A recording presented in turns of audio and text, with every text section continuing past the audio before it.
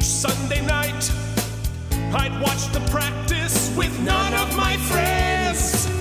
I'd turn the dial to ABC to see the creep of the week that Bobby Donald defends. But I'm out of practice. With your hosts, Keith Varney and...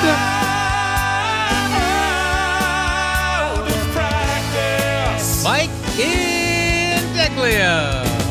Way back in high school, most every night, my mom watched QVC, so I missed. You know, my mom never actually watched QVC. There was no TiVo. What could I do? Wait, I definitely 15 years, can't hear get you. back and stream it on Hulu.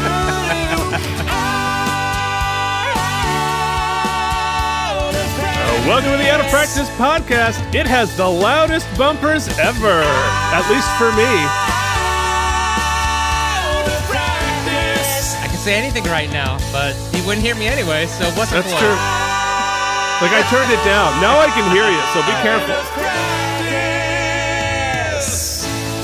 And welcome to the Out of Practice podcast, a weekly podcast in which me and Mike Indeglio discuss David E. Kelley's award-winning series, The Practice, which we already, see, I guess we should address the expiration in the room. So we've been using and pimping and Pimping, trying. that's the important part. We have Pimping. genuinely been pimping, A, so they wouldn't sue us, but 2, to avert this very possible disaster. The Practice expires on Hulu in 11 days from airing today. So I don't know why. I don't know what's going on. I don't know if it's going to migrate to another service. Nothing has been announced that I'm aware of. Boy, we have some tough decisions to make, Mike. Well, yeah, and let's discuss them with our audience, because you guys are important to this consideration. You know that part of the episode that you probably don't listen to at the end, where I ask for money, and then we like self-deprecantly say that we don't actually need your money and that we don't deserve it and all those things? Well, here's the thing. We have been using it to pay for our Hulu subscription, theoretically at least. And Yeah, wait. Let's break that down. Whose Hulu are we using for the practice? I mean, I think it's yours. It's your fake email address, at least. It's definitely mine. And Okay. and who controls the purse strings of the Out of Practice podcast fortune? That is me. No. I think we did make a tacit agreement at one point to release the funds, the Kraken, if you will, the financial Kraken, if you will, Yes. upon completion of the episode, the series. Because, it's a lot of money. We're gonna have to get lawyers involved. We're gonna have to really draw up some papers. I mean, what's 50% of zero? It's amazing. No, so in jokes aside, we have to decide whether you'll recall there was a period of time, I can't remember why, we went to a clandestinely acquired. I think illicit episodes. also works. Yeah, okay. Yeah. We bootlegged them basically. I can't remember why we did that. We were really trying something. It was for it wasn't because it was a crossover that couldn't be found. Like Boston Public could only be found that way because it wasn't broadcasting anywhere. It was for some audio issue or I don't know. Technical, we couldn't get Hulu to display to watch together, whatever it was. We hadn't cracked the code yet. And we found out that those, believe it or not, bootlegged off a VHS tape recording made 20 years ago, the audio was kind of shitty. Yeah, it's not good. So we went to the Hulu. Now, the only way I can figure it out, Keith, is $2 per episode on Amazon. Yeah, it's tough. I mean, Hulu allows you to download the episodes, but I imagine they will expire even though we there's no way. downloaded them after. It is an interesting conversation, though, because it hasn't been long. You remember when streaming first started, like when we were on the break between Netflix. You were still getting DVDs in the mail, and you could also get a couple of movies streaming online. Right. And everybody, this will never work. This is terrible. Just cut to now paying $2 for an episode of TV you want to watch is an outrage. Outrage. Yeah. Yeah, it's and there's also the consideration, because it's not just us. It's all of you who, I mean, I'm assuming that most of you are watching along as we're discussing this. To be fair, I don't know that's a fair assumption. The only evidence I have is Jen, who prefers not to watch the episode. She says that she enjoys it as an audio drama with our stupid commentary. Now, granted, she married me, so she has a fucked up perspective. She clearly has bad taste. Yeah. Well, and also, normally I'd say don't say that because Hulu will sue us. But no, I mean, what are they going to do? Fuck you, Hulu. Well, what it goes to show, Keith, is that clearly the numbers are not there for Hulu to keep this show around. Like, nobody's watching it, which means we have not brought any boys to the yard, if you will. As I have said many times, if you notice no change in your subscribers, you've gotten the oopsie bump. So yeah. Well, hold on. Let's think about this. Let's really think about. This was a NBC drama at this point. What channel are we on? ABC. Okay, I was gonna say because CBS has Paramount Plus, NBC has Peacock. It is currently owned by Fox, which is owned by Disney. So it's, I guess, a Disney Plus potential? Potentially? I mean, ideally, this switches to another provider, which, yes. I mean, I don't see any reason why it wouldn't. At which point, I mean, honestly, if it goes to Netflix, Netflix has a much bigger market share than Hulu does anyway. Yeah. So, you know, we could get 3 listeners. Well, I guess we'll find out in 11 days. We certainly will. Yeah, that's going to be gonna have some tough choices to make, and it's too bad because we're so close to the end. I know we almost made it, but it's, you know what? Regardless, folks, you will see no interruption in your. Well, you know what? We're gonna get episodes. We're gonna get them. We're gonna figure something. We're gonna figure something out for for Phoenix and Jorge for a long. Maybe we'll just call you and just do the episode live. You know what? There's only 40 episodes. We're just going to invite you to the Zoom and just have at it. We're just going to have a long weekend, and we'll actually finish at this off point the series. Between Phoenix and Jorge, you guys just want to do it. Like, we'll give you the credentials. Just do the podcast. Let me know when it's up, and yeah, boy. All right. Well, unfortunately, there's probably people out there listening to the feature who are like, yes, this we would prefer. Just let them do it. Anybody but you two assholes. Anybody. Well, I mean, look, what, we were saying, talking about market share with Hulu's market share of streaming and such. And we have 100% of the market share of the Practice podcast. Unfortunately, it's 100% of a very small pie of people interested in niche, baby. Niche. Well, we went for niche. We got quiche. It's a very small egg pie.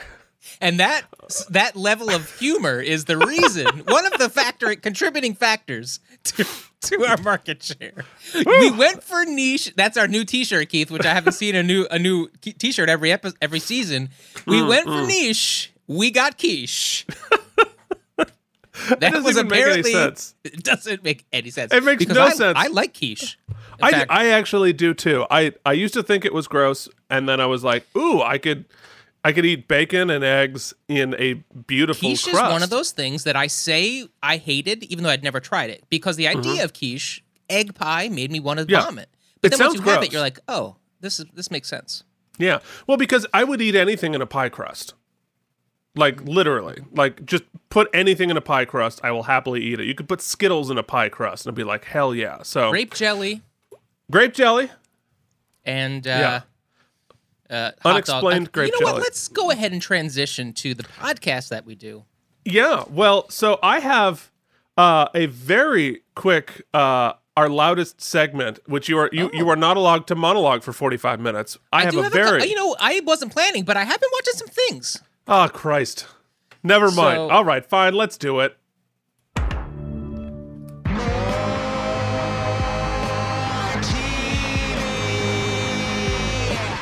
So I'm gonna show Mike how it's done. Here's how it's done. So in the Halloween season, always starting in September because we need some time, Jillian and I have a tradition of rewatching the Halloween series all the way through. I think there's 11 now, soon to be 12, I think, or I don't know, 10 soon to be. We rewatch all the Halloween movies. It's really fun. It's just one of our Halloween traditions, and we had gotten up to Halloween H2O, which is technically Halloween 7, which was Jamie Lee Curtis is back. We've done a soft reboot. We deleted Halloween 3 through 6 and pretended that only 1 and 2 happens. Anyway, it's actually one of the better ones. And who's in this movie but LL Cool J, who does a comic riff on the phone with his girlfriend about he wants to be a writer and his girlfriend is making fun of him over the phone. We never see this girlfriend, but we hear her prominently. And you know what I do? I always do. I go on the IMDb and I read the trivia. I check out who's in the what's and this, that, the other thing. And would you believe, can you guess who plays the voice of LL Cool J's girlfriend in 1998's Halloween H2O? Well, it's on the breakdown, so I'm not gonna fake guess. So why don't you just tell us? Yeah. Folks, it's Lisa Gay Hamilton. See, I should never give Mike the rundown because then they'll ruin all the things. But Lisa Gay Hamilton does a voiceover performance in Halloween H2O. So as you're cranking up your Halloween VCRs and you pop in the classic Halloween 7, take a listen out for the practice's very own Lisa Gay Hamilton. To you, Mike. I'll just mention 2 brief things. First of all, in the holiday spirit of Halloween, of the scary scaries, there's plenty of things that I've seen, Malignant and a couple of other things. But the one I want to mention, saw that Keith, too. Yeah, is because it's available to the masses currently. It's a new show. It actually holds the #1 spot on the Netflix streamer. Mm-hmm. It is called Squid Game. And I don't want to give too much away, but it's like a horror movie meets Hunger Games. It's really weird and trippy and fun. It's like it's made for binging. It's not going to win any awards, but it's a Korean show. Watch it. The dub is okay, but watch it with subtitles. Always. The premise is basically like this shadowy organization takes people who are down on their luck financially and asks them the simple question: would you like to play 5 days of kid games? The first episode is called Red Light, Green Light. And shit goes down. I don't want to give too much away, but it does have a horror slant. It's binge worthy, and at least the first 2 episodes are worth checking out. I'm in. So that's that. And the last, go ahead. Sounds great. No, it sounds like The Running Man. It's got some Running Man vibes. Yes. Nice. But it's cool. It's cool, and I'm excited to see where it goes. And then the other thing I'll mention, just because it pertains to the podcast, last night the Tony Awards had a complicated presentation because it was on Paramount Plus, and then it jumped over to CBS at 9 p.m. for like a concert kind of a deal thing. It's not about that, but what I noticed, watch it for the duets at the end. Actually, what I noticed was when they did the in memorial section, our boy, I don't know if we talked about it on the podcast when it happened. I guess it somehow slipped past but Rene Auberjonois was featured, and guest of the show, guest of the Star Trek universe on our other podcast. He was not a guest on the show, but he was featured on the show. In our hearts. In our hearts. So that, I don't know, it made me like extra sad when I saw it because we've touched we've seen his work in our little show here. Yeah, and he did a lot of Broadway stuff. Although the only Broadway show I ever saw him in personally was, kind of universally the best worst musical of all time, and that is Dance of the Vampires, which I certainly gives Carrie a run for its money in terms of what the fuck just happened on stage. But he was great. So, yeah, I actually haven't watched it yet. It's on my queue. I was watching football. I'm a bad Broadway person, but I will definitely check it out on the. It was cool. It was On the Paramount Plus. Hey, Paramount Plus, Hulu's available. I'm already Hulu. The Practice is apparently available. 8 seasons. Now, do me a favor. Whenever you transfer The Practice, starting with I think season 5, that thing was shot and broadcast in high definition. Maybe don't give us the low def feed. Because, as the guy spends hours doing screenshots every damn day, most of which nobody even sees. I have this huge archive on Dropbox of screenshots from the show, of which I use about 12, but there's like 30 per episode. I don't know. If anybody needs an archive of screenshots in The Practice, I'm your guy. Okay, let us move forward into everybody's favorite subject in which we hear from Phoenix, entitled... the segment Filings and subpoenas. Filings and subpoenas. Filings and subpoenas. Filings and subpoenas. Folks, see, Twigs, I can't talk. I'm podcasting. Oh, Keith, you went. Oh boy. I'm back in the circle. Why am I in the circle?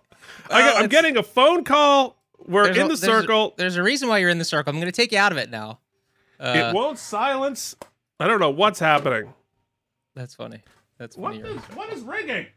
Oh, for Christ's sake. This is a great episode. I can see why Hulu is canceling The Practice. Is it possible that we kill... like, Hulu itself was like, oh, God, maybe if we delete the show from our archive, they'll stop doing this podcast. I'd say it's unlikely, but I don't think it's impossible. No, I don't think it's that would, in order to be a bug on the windshield, you have to be big enough to see. Otherwise, you're not. All right. So this is a cool one from Phoenix. He wanted to talk about Jorge's contribution to last week's episode, in which he did a tremendous amount of awesome research, and we read it, and Phoenix weighs in. He says, I have to say, I'm really impressed with Jorge's research. I had guessed the part about self-defense because pieces of it were alluded to in previous episodes, but like I said, it laid out and discussed. But I liked having it laid out and discussed point by point.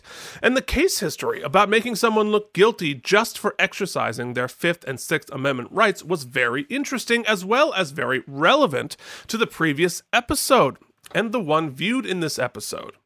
He definitely earned that 5% of his own donation. So glad to have another person lauding the terrific work that Jorge did last week.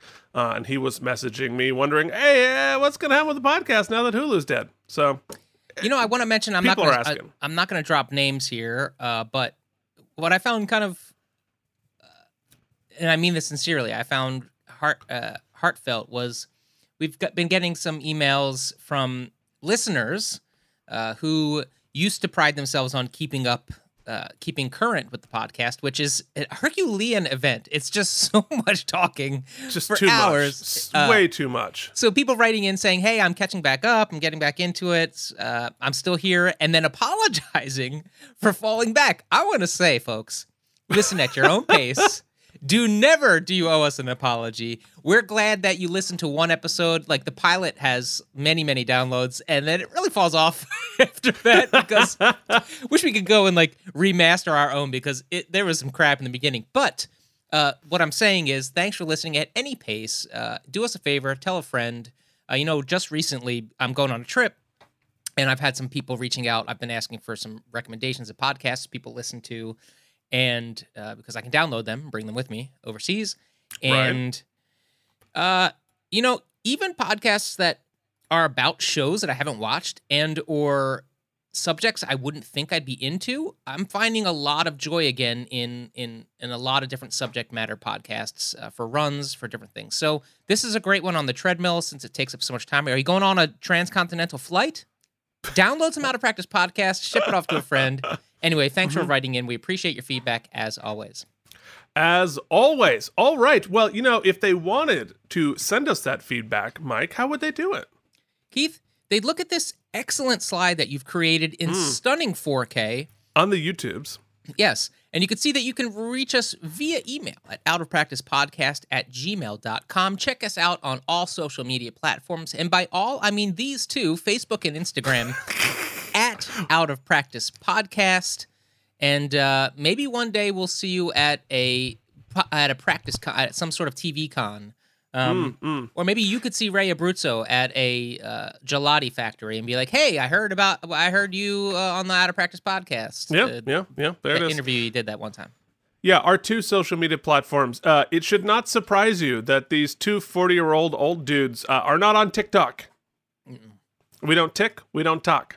That's not a thing. It's not a thing. All right. Let us continue forward by going backwards in my favorite segment. Here it is. This day in the basement. We are, of course, talking about October 20th, the year 2002, Sunday, October 20th. And Mike, what were you up to? Keith, in this October period, it might have been closer to Halloween if I'm not mistaken, but it was definitely around this time. I reached out to a couple of pals to see what we were up to, and I did. Here's a fun tidbit. I was speaking to my buddy Jay, who reminded me that this is around the time that I went to my first gay bar of all time. My first trip to a gay bar. Which one? Well, a gay club, I should say. Gay bars had been to previously, but my friend Jason took me to a place. I don't know if it exists anymore in New York City, but it was called Splash. And up on 42nd, 40 something, right in Midtown. Right? I don't think it's there anymore. But I remember going with him, and we had did we have a good time. Saw so many professors there actually from school, and we just had a great time. The two things that stand out to me the most is, number one is because it was predominantly men there. There's a big, huge, like wall fish tank, like display in the middle, like towards the back, but in the middle. Definitely not in a separate room, but in the middle of like the club. Mm-hmm. That was a trough. It was like a urinal, basically a communal urinal, but it was also a fish tank. It was kind of nice. So you just kind of like pissed out in the open.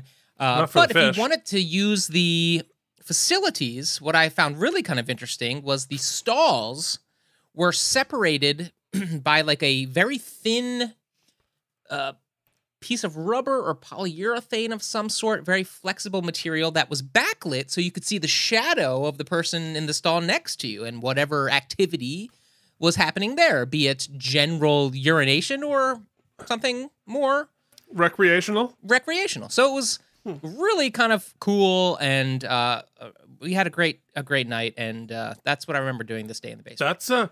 That is a lot more aggressive than my first gay bar, which was always, which like would be my favorite today if it were just down the street. I forget the name of it, but it's a famous one where they just a whole bunch of old people sit around a piano and sing show tunes. That was much more my speed. Like, let's work through the songbook of Oklahoma around a piano. That was like, I'm with you 100%. So there's one, I always enjoyed. It was like a much more sort of like gentlemanly piano bar. What was it called? The Living Room? I can't remember. Regardless. But anyway, what were you doing, Keith? Oh, well, it was kind of the opposite of that. I was going to my first hockey game at Madison Square Garden. Hey, MSG. Which was really fun. I didn't know I went that early. My good friend Kinzer got tickets, I think through some school thingy, and went to see the Rangers versus the Capitals, which I'm a Bruins fan, but I was really excited to just see a game at MSG, and of course it was long before it was renovated, so it was kind of a shithole, and the teams were bad, but I had such a good time, and the captain of the Washington Capitals at the time was, of course, NHL legend Jaromir Jagr with his even more legendary mullet. Wow. And Jagr is speaking of sort of legendary folks, he was an NHL player who began playing in, I believe, 1991. Let me look it up because I think it's actually interesting. 1990 he began playing in the NHL. This dude, so that was 31 years ago. He is currently still playing professional hockey. He played in the NHL up until I think 2 seasons ago. Played 1 season with the Bruins, but finished out 2 seasons ago, I believe in Calgary, and went back to play in the Czech Republic on the team that he owns. Wow. And is still playing professional hockey and, led the NHL in many various things, but most importantly, with his mullet. So Wow, that was really is fun. Impressive. I'm considering, I might go to a game tomorrow night because there's a Bruins preseason game at MSG, and tickets are like $10 because it's preseason. Who cares? So Why are don't I you go? ready for a Hall of Shame moment for Mike Indeglio? Always. I have never attended, not just a professional, but any organized hockey game, ice hockey. That is shameful. Because, and I know this is, our audience is not the audience to be like talking a lot of hockey to, but there is no sport in the world better live than hockey. I don't doubt it. I just never really had the opportunity. My friends aren't hockey fans. It just never really came up. Well, all right. Well, one of these days we're gonna have to go to a game, and you're gonna have to see it live. I and want you'll up be it. like, For 5 years, I worked in Madison Square Garden. "What did you do at MSG?" Schoology's office was in MSG for 5 years. No kidding. Yep. Well, that's tremendously shameful, and we're gonna have to fix that at some point. Of all of the things you've said on the podcast, that might be the worst. One. Yeah, That's the one. That is a bridge too far. But you know what's not too far? A bridge to the world of October 20th, 2002. In a segment we call...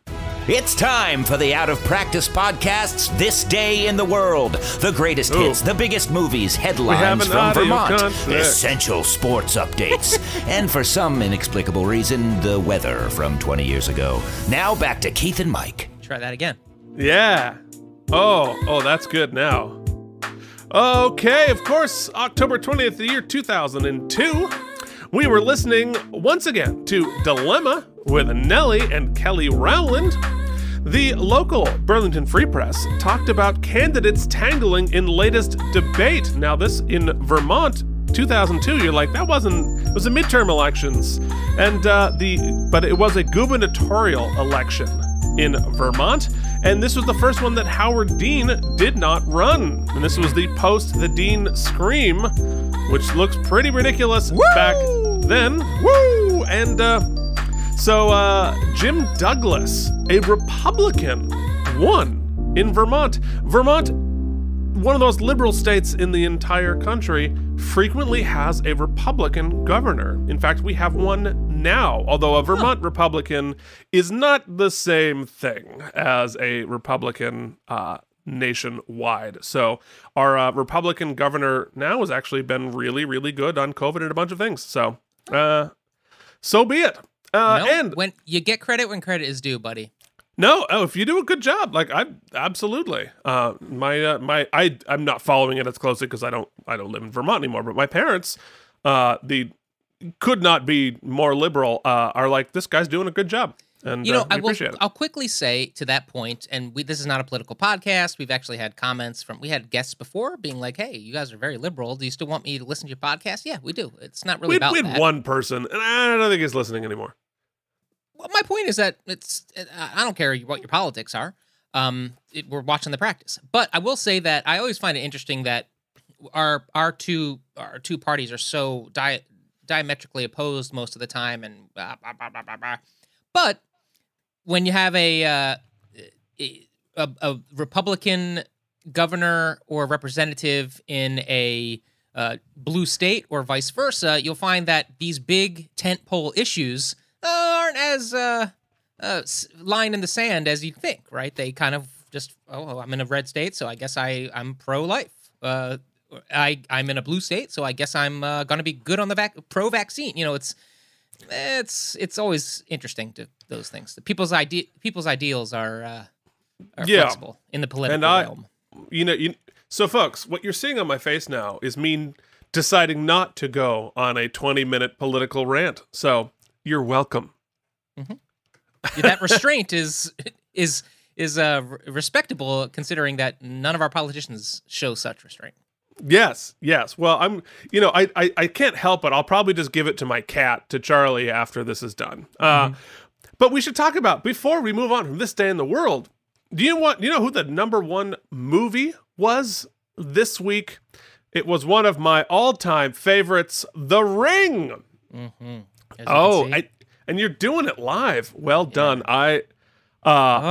Good God Almighty! Even watching it little tiny like that scared the bejesus out of me when I saw it the first time. And I was going to save it for a basement, but I saw this in the theaters in Brooklyn at like 10:30 at night. And, a little guy from Vermont, not used to a Brooklyn 10 p.m. Yes. Was not ready for a 10:30 on a Saturday Brooklyn audience at a movie theater. And so at the end of The Ring, there's 300 people screaming bloody murder as this is happening. And it was one of the most exhilarating movie experiences I've ever had, and made me a giant fan of the movie forever. Yeah. To those listeners who may be of a younger age, I should say, what you can't really appreciate as much is that after seeing The Ring, watching a VHS tape with the snow in the beginning, or watching a scary movie and the phone rings. There used to be phones in your house that would ring. Yeah. Took on a whole new meaning. I mean, it was really nuts. And we had the stupid idea after seeing The Ring to go back and rent the original Ring, which I think was Korean, I believe. Korean, I believe, yes. Which, you think The Ring is freaky? Holy shit. It's a whole nother level of, like, disturbing. So, as I mentioned before, the Koreans really know how to mess up your brain with the scary. So, yeah, man, The Ring was one of those scary movies I'll never forget. It was... it still freaks me out watching it on this thing. That scene, woo-hoo-hoo-hoo. I loved it. And just like to hear, because the audience was super engaged, and then when she came out, just literally it was like deafening screams in the theater, which normally I'm like, I don't make noise during the movie afterward. But in this case, it was just like, just like everybody was so into it. It was amazing. It's one of those, as much as I love not going to the movies, like having the ability to just be in my own home with nobody talking, and there is something about the shared theatrical experience that is highlighted in an experience like watching that. This does that kind of release. Yeah, and what ended up being good and sort of unexpected, because I think everybody went there like, this might be terrible, who cares, whatever, and then to have it turn out to be awesome, and then to have that twist. Anyway, blah, blah, blah. The Ring, it's good. Check it out. It's Halloween. Watch The Ring. All right, but you want to know what else is awesome? It's the greatest segment in Out of Practice podcast history, entitled... It's time for Sports Ball. Week 7 of the 2002 NFL season featured the New York Giants on a bye. But Philly took down John Gruden's Tampa Bay Buccaneers 20-10 behind McNabb's 127 yards passing. Brad Johnson only had 124. They didn't throw much then. Deuce Staley had 152 yards and 24 carries. Meanwhile, fantasy monster Marshall Faulk had 183 yards rushing and 4 touchdowns. Wow. Yeah, remember Marshall Faulk back in he was so much better than everybody else in the fantasy world. Just get the first pick, you win. That was just what happened. And just to think, 20 years later, what a difference for Tampa Bay, and what a difference for John Gruden. Definitely, Gruden's still there. Still there. Yeah. It's pretty. Yo, those Raiders look pretty good. They do. And, friend of the show, Tom Brady, was playing back then. Yes, that's the crazy part. He was the starting quarterback at this era. It was not, I gotta say, Tom, Keith and I have come a long way in our respect for you. But it was nice to see. It was nice to see you get your ass handed to you a little bit yesterday.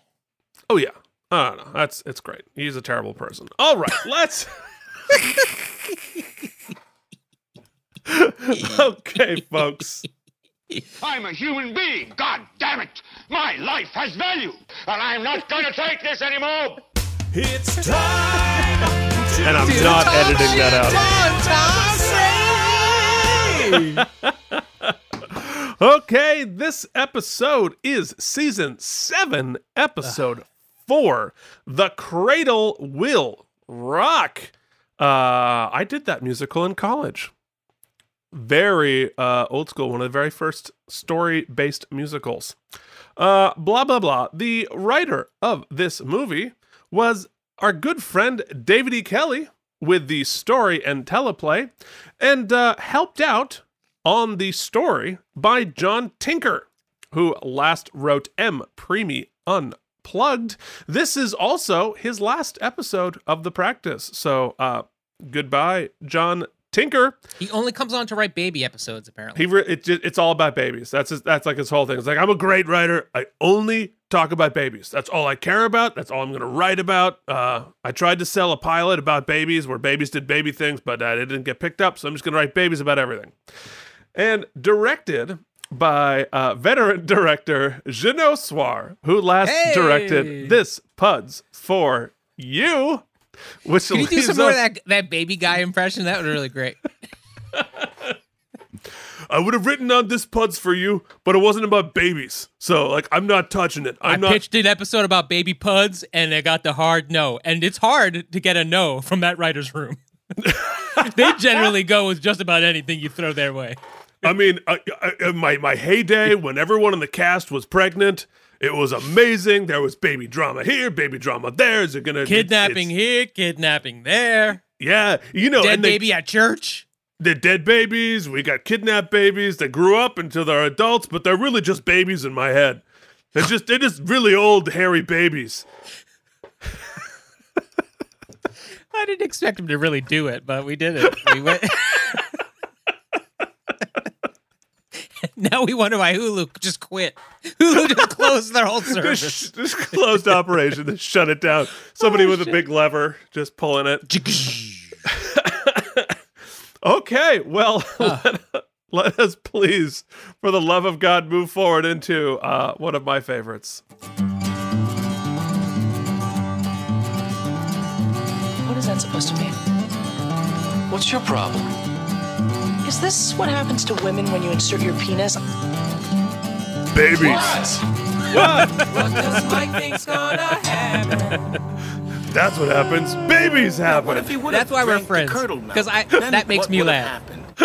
Many people would groan and roll their eyes, but no, I get a sheer giggle out of it. Folks, if the title of the episode didn't give it away, then the writer of the episode surely gave it away. This one's about babies. All right, yeah. But we gotta be sharky about it. So here's what I'm thinking. There's got to be some fallout from last week. So I think we're going to deal with some things about Lindsay. She's going to be sad and stuff like that. But that's not what I want to talk about. I want to talk about the case, which I don't think Lindsay's going to be a part of because I feel like she's got some like healing to do. Even though in Better Podcast, her conviction was thrown out with prejudice, which means that she should face no legal. The bar can't like revoke her law license because she didn't do anything wrong. She's been convicted of nothing at this point, so she can still practice law. Yeah. Yes, that's true. However, it is, even though it was thrown out with prejudice, it is not an exoneration. What it means is that the case had to be thrown out on a technicality. So, okay. I think from the standpoint of her law license, she's fine. But unless there's a no murder clause, of course. Well, but she wasn't convicted of murder, but she also wasn't exonerated. Yeah, that's true. But I mean, you would think she'd take some time off, but then again, she did get blowed up and stabbed once and was at work the next day. So who knows? To be honest, she could be on the case. Yeah. But here's the thing, Keith. On the other hand, you know who else has to face some fallout? The DA Walsh. Right? He's pissed. All right. He is pissed. So my guess is that there be a dead baby somewhere. Okay. There is a dead baby. All right. And whoever deaded this baby is being defended by, guess who? Us. We are defending the killers of a dead baby, all right? Because I'm sure they're going to say, it was an accident, all right? I didn't mean to kill the baby. The baby just was dead, and I was like, uh-oh, right? Because that's generally the position we find ourselves in. We enjoy, as much as our writer enjoys writing about dead babies, we like defending the deaders of babies, all right? And here's what's going to happen. D.A. Walsh is going balls to the wall, all right? He is going to get these killers by any means necessary. So he is going to plant all kinds of evidence to just shark. He's going to chum the water so that the sharks come and shut down. He's going to paint Bobby Donnell, Louis Frutt, and Meyer and Associates. Carlino and Barnes. Carlino and Barnes. J.G. Wentworth. 8776 now. He's going to shut this shit down. Dead babies, sharks in the water, chum it up. I don't even know what I'm talking about at this moment. I'm just blathering. So we should get to the episode, if you don't mind, Keith. Yes. Well, if you would enjoy listening to us listen to this episode, hop over to your podcasting service of choice, and we will see you back here for the after show. Now with babies. You want to know what goes in a cradle? Babies! Am I wrong? Always. Tell me if I'm wrong. You're not wrong. I certainly don't want to force their hand, but let's go. Sorry to keep you.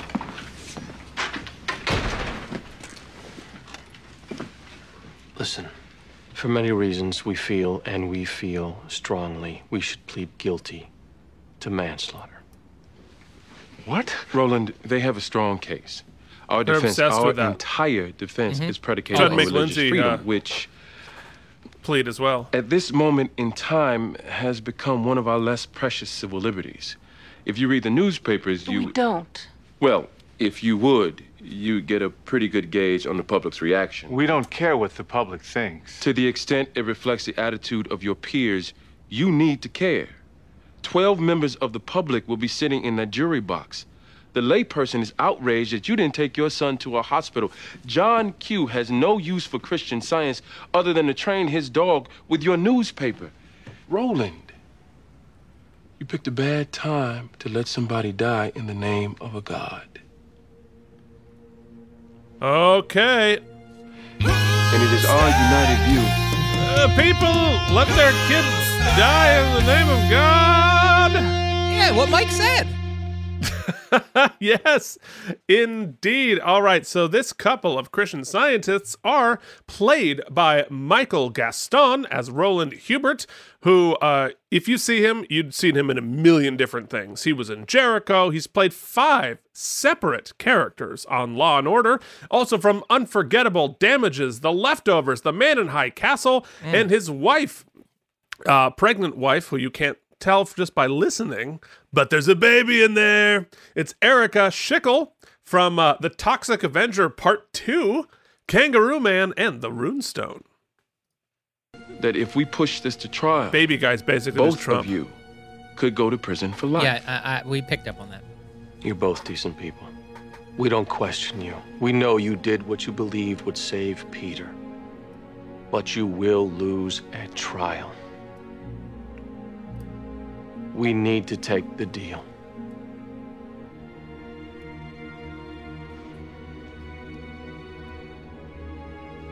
Okay.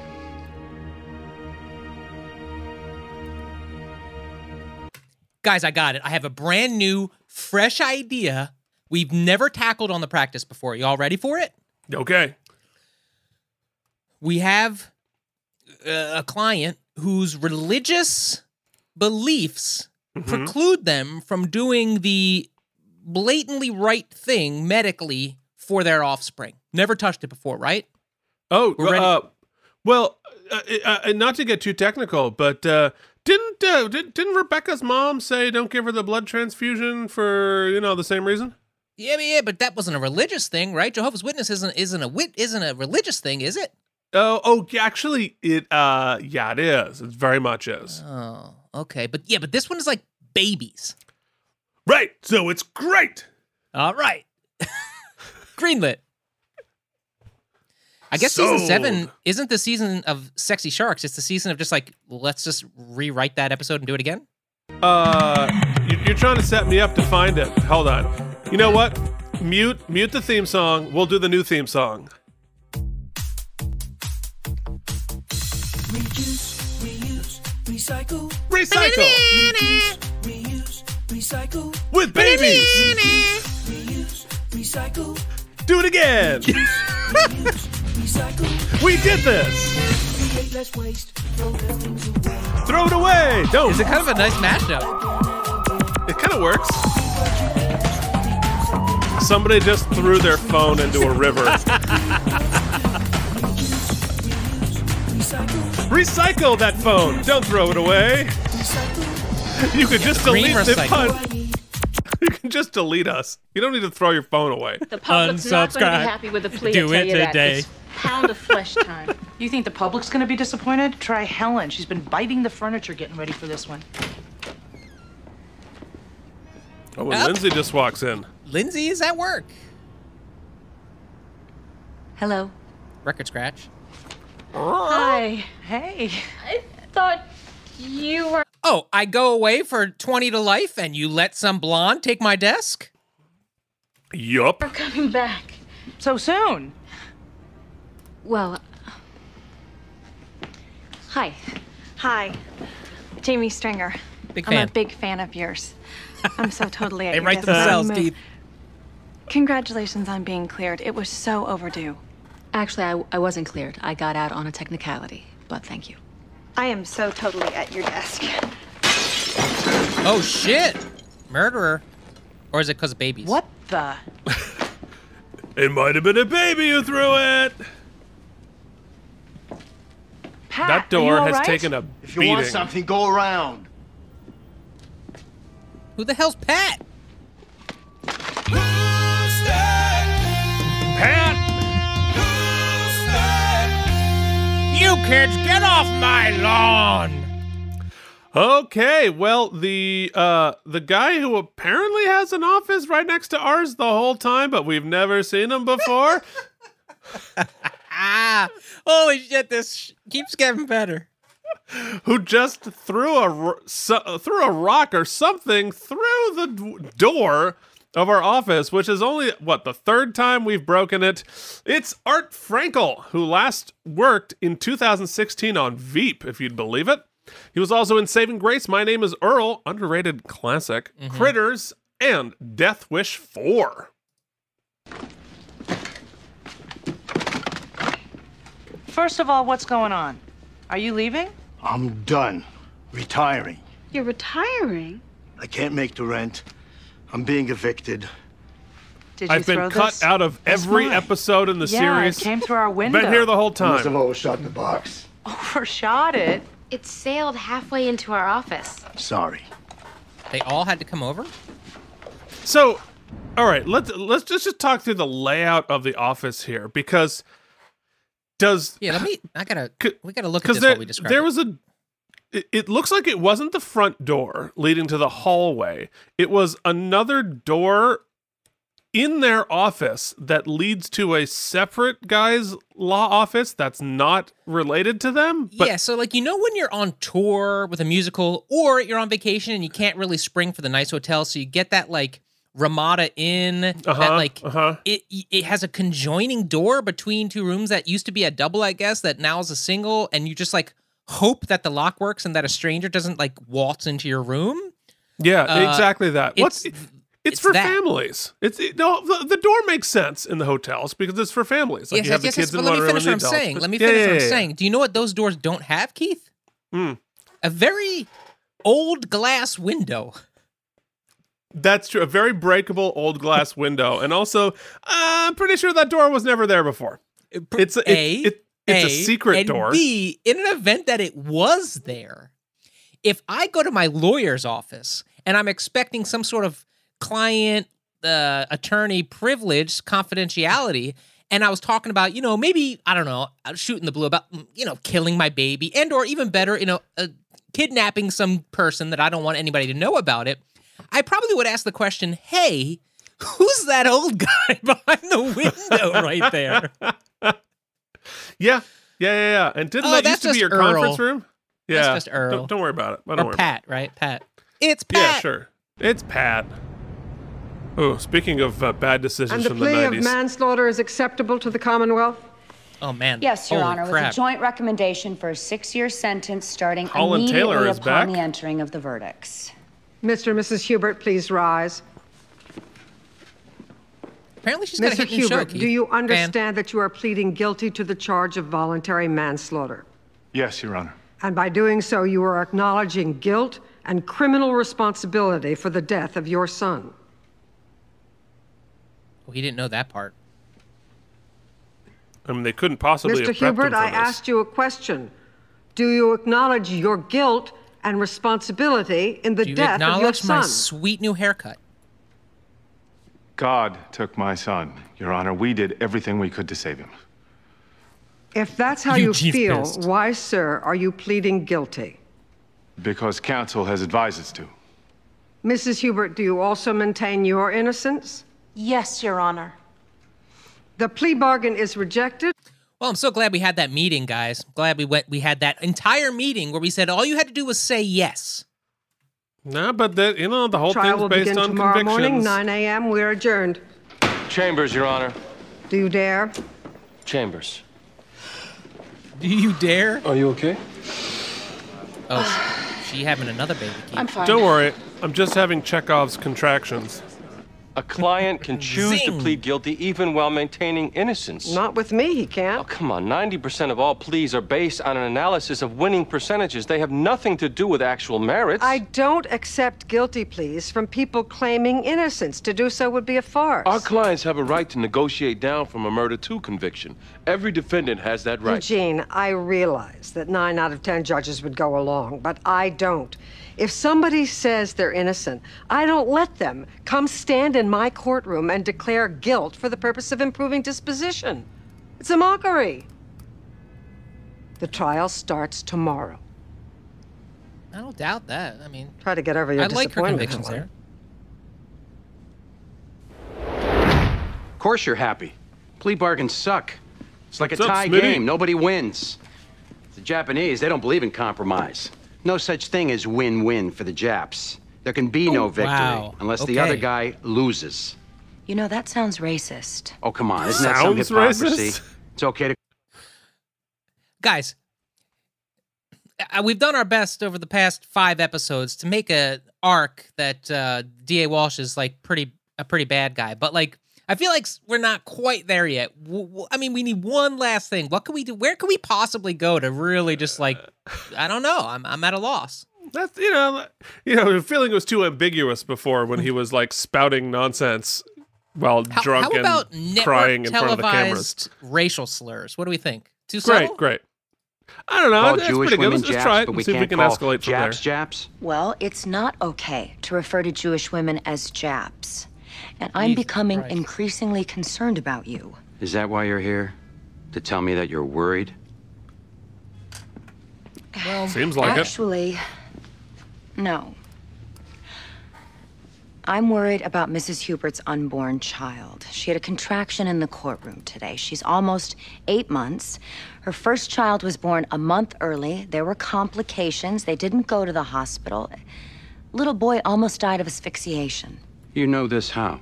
Well, I learned it during my investigation. Is there a way we can protect this fetus?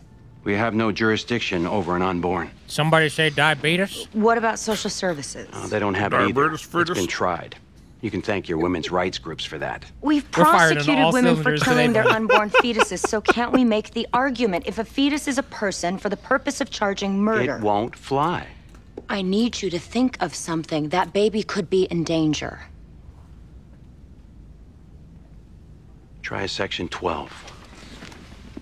You put a hold on the mother on psychiatric grounds. You put an end around the Constitution. The courts are much more predisposed to say yes there, especially if you have the right judge. I'll do it. What do you mean you'll do it? I mean, I'll do it. It's a bit of a sell. It'll mean more if the divisional chief himself appears in court. I don't think that's a good idea. Why? Well, I You're an think you might unhinged be racist? leaping at the chance to take on this firm again. After losing Lindsay Dole... Nonsense. I'm driven by the merits of the case. It's time we start protecting the unborn children. Bullshit. This is a person. 8 months. It's viable. It's a life. And to say it doesn't have any vested rights because it hasn't been delivered, all the while the delivery... It needs to be made forcefully and publicly. I'll do it.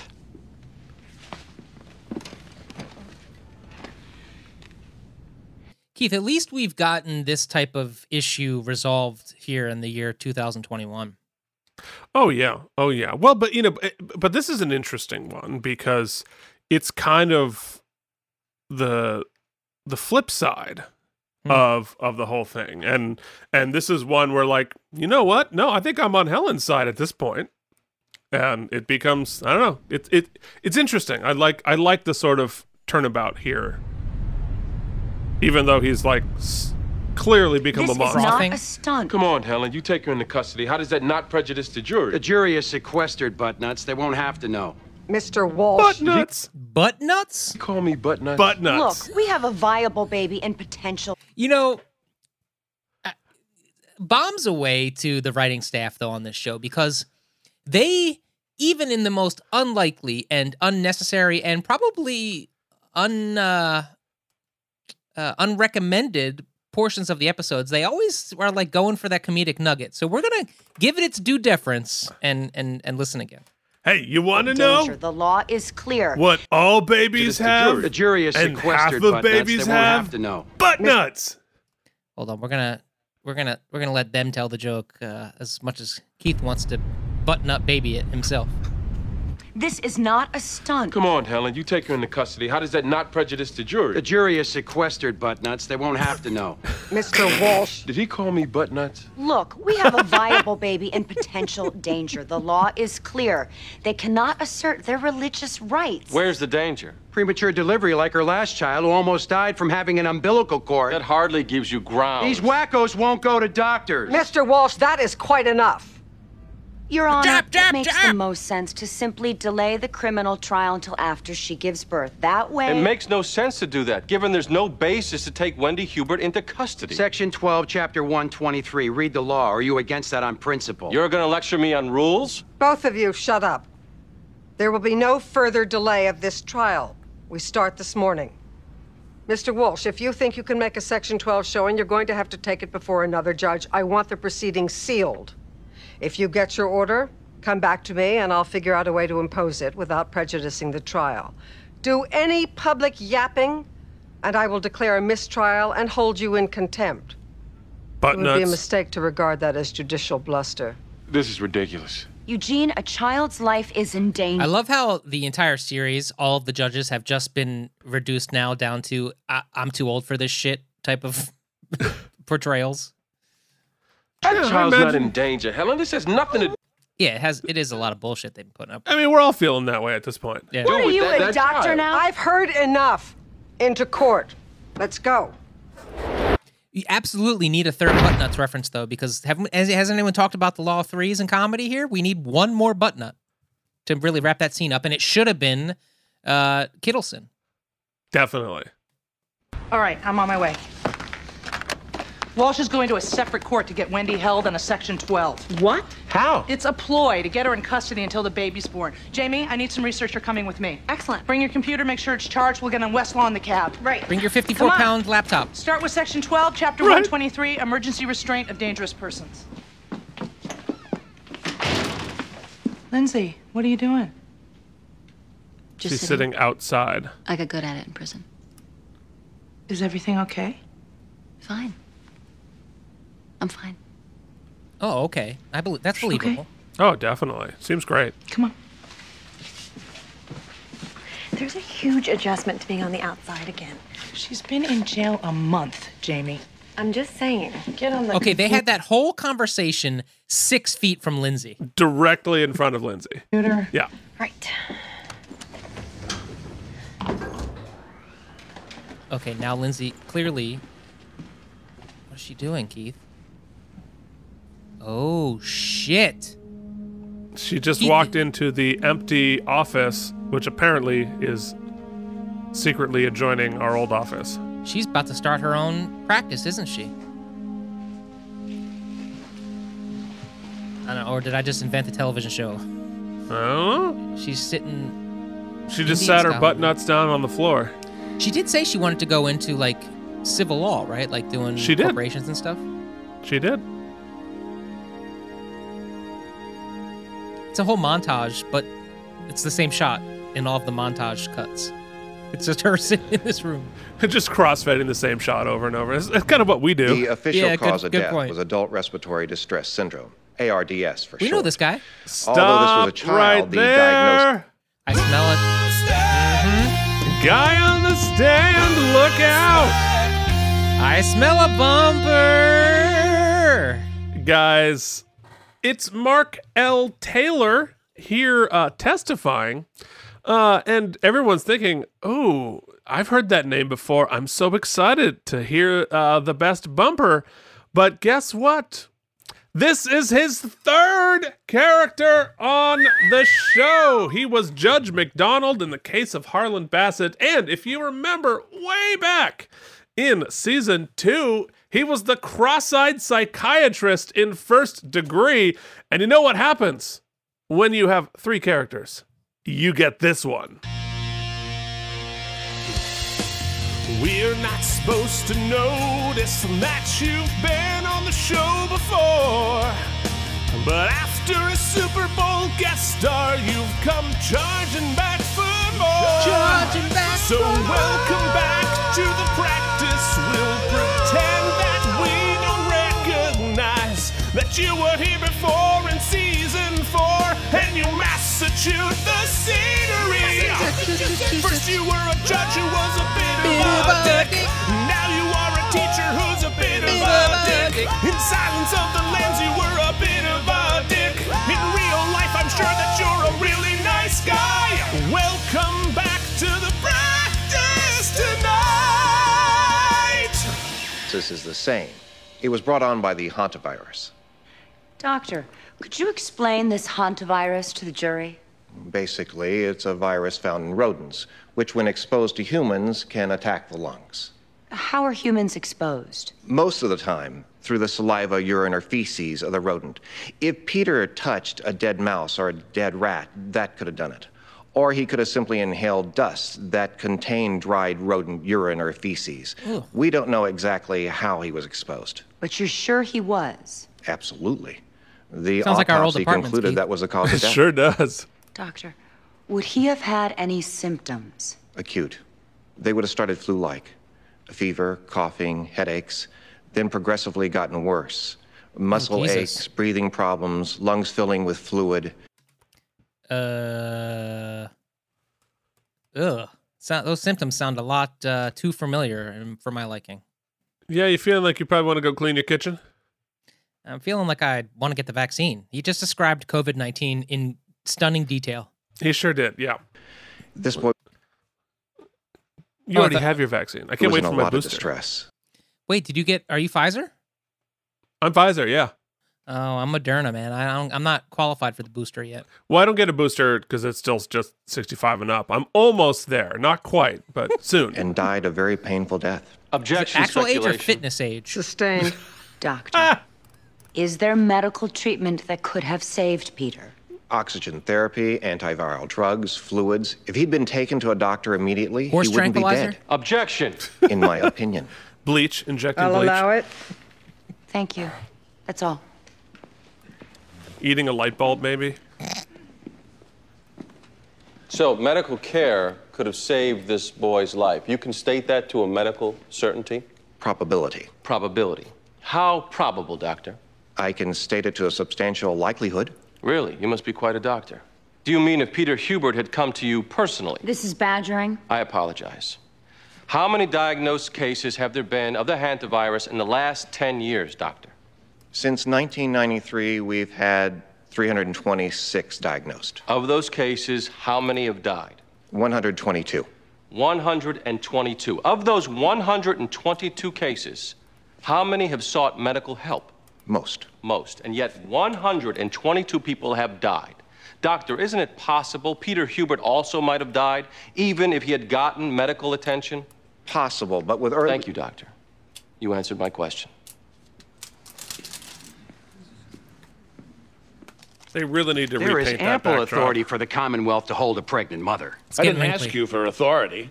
I said, tell me why she's a nutcase. I would submit, Holy Your Honor, crap. any woman Judge who exposes her Swackheim is child back. to danger, potentially With a stunning lack of cigarettes.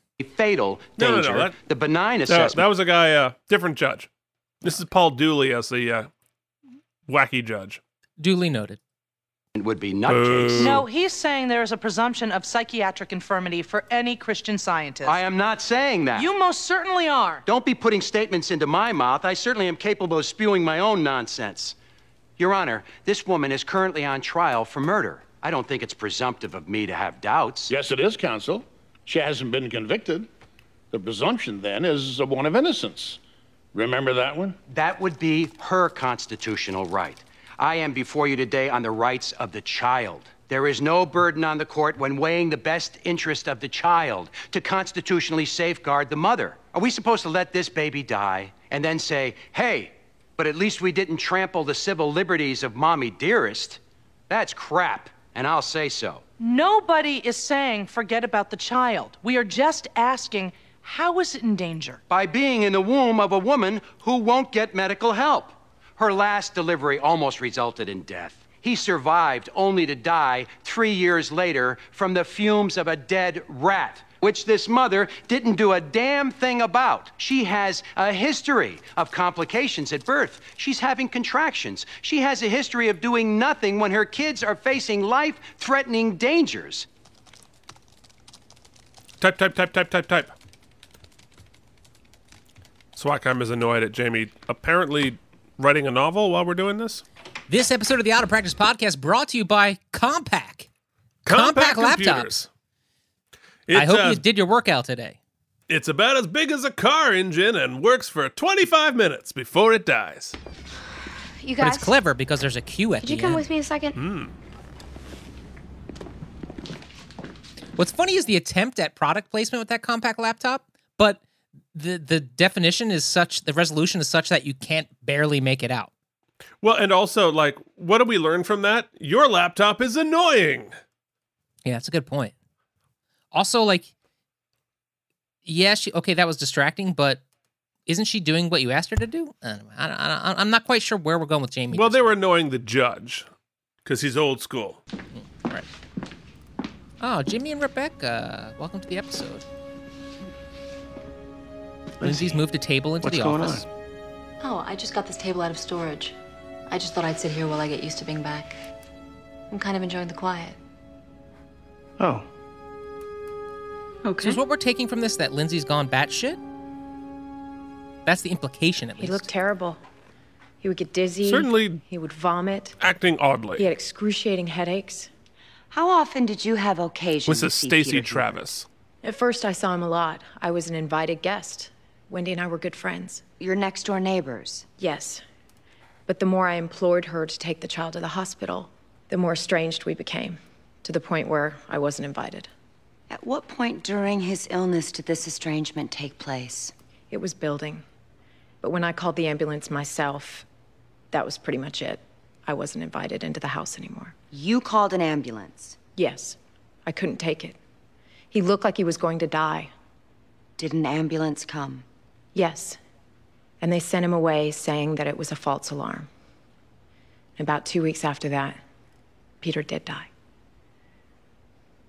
During the course of Peter's illness, did you witness his parents doing anything about it? They would pray. Lots and lots of praying. Just the two of them?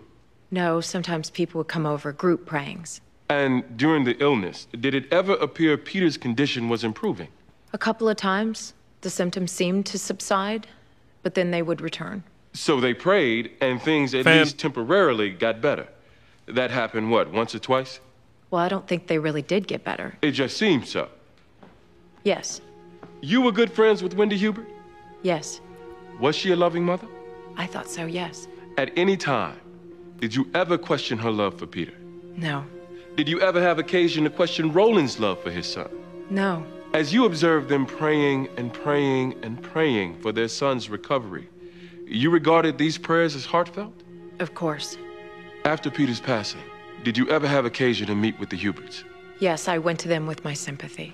So you had an opportunity to observe their reaction to Peter's death? I saw them after, like I said.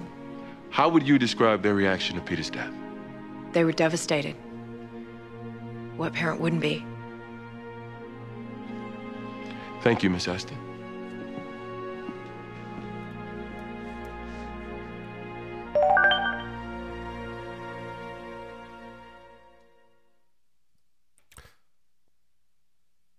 Yeah, it's a really interesting I've never seen topic that I'm nervous to talk about. Truth is, I never figured he gave any thought at all to his rulings. I thought he just flipped a coin, the lazy hack. Why did you come after me with all the personal attacks in the Dole case, Eleanor? I want to know. They get it. They got a monologue. Part of it was strategy. Part of it was your antics truly offended me. Don't you regard your behavior toward me as slightly vicious? Maybe. I went to see a shrink. You know what he told me? He's I could be fucking awesome. sexually frustrated. Why is it shrinks are all Freudian, sex-obsessed, depraved perverts? They think everything is sex. It's not really true. How often you get laid? Big This is a bone David girl? E. Kelly Can't episode, be too though, often. so- You, it on the sure other hand, is. you probably rent rooms by the hour. Little tramps coming out of law school these days. Look at you. Cherubic little sperm magnet. What the Did you just call me cherubic? Jamie. He had a fever. That was but pretty he'd funny. had fevers in the past. Totally inappropriate, but Our but course kind of funny. treatment had always been prayer, cold compacts. These treatments had proved to be successful in the past. Cherubic little sperm magnet. Yeah. What do you think the network had to say about that? Oh, yeah. I don't know how I would write that note. Yeah, like I feel like somebody had to defend that and go to bat for it. They were like, "Yeah, but we used a racial slur earlier, so they were just showing a consistent effort on his part to be a dick." Yeah. When you say many, 5, 6, over his 3 years. He also had strep before, conjunctivitis, many illnesses, which we treated successfully with prayer. We thought we would be successful here. But Mr. Hubert, when Peter started having trouble breathing, we responded with more intensive treatment. Which was? Prayer. So what I think, and like you said, Keith, this is like teeter-totter territory. But I think is interesting here we'll just leave it here. What I think is interesting is that this testimony, thus far at least, he is entering into evidence prayer as official treatment. You see what he's doing there? Like he's breaking it down to, he's like, for this illness, we use prayer. For this illness, we use prayer successfully, right? So, I mean, obviously you can cross-examine that it wasn't the prayer that made him get better, but it's an interesting tactic. This is our faith, Mr. Donald. I understand, but Mr. Hubert, a lot of people are wondering how a father could just let his son die. I didn't just let him die. My wife and I did everything we could to help him heal. We did what we believed would help him get better. We did not sit idly. We did not let my son die. Why not pray in the waiting room while a doctor treated your son? Because taking him for medical treatment would not, in our view, heal him, and we wanted him to recover. I'm asking hard questions, sir, because this jury would like to know how any loving father could just turn his back on medical assistance which has been proven to work. Every one of us draws the line somewhere. Most people think artificial life-saving devices go too far, and they execute living wills to prohibit. That was an interesting shot there. 60 years ago, people considered transplanting organs to be ungodly and perverse. Now the line has moved. People are okay with it today. Today, stem cell research is considered horrific, totally against God and humanity. But as the arguments are made, how it can save lives, well, the line of acceptability is about to move again. Likelihood is people will eventually embrace some form of human cloning, because as long as there is a life to be saved, how can you say no to it? Well, Christian scientists are simply unwilling to move the line. unwilling to adjust our faith to keep up with the times. There will always be new medicines, new technologies, new devices and inventions. That doesn't change the fact that we consider this world to be a spiritual one, and that both sin and illness can only be overcome by spiritual power. And since I believe divine healing to be my son's best chance at survival, I felt the most reasonable thing that I could do was turn to it.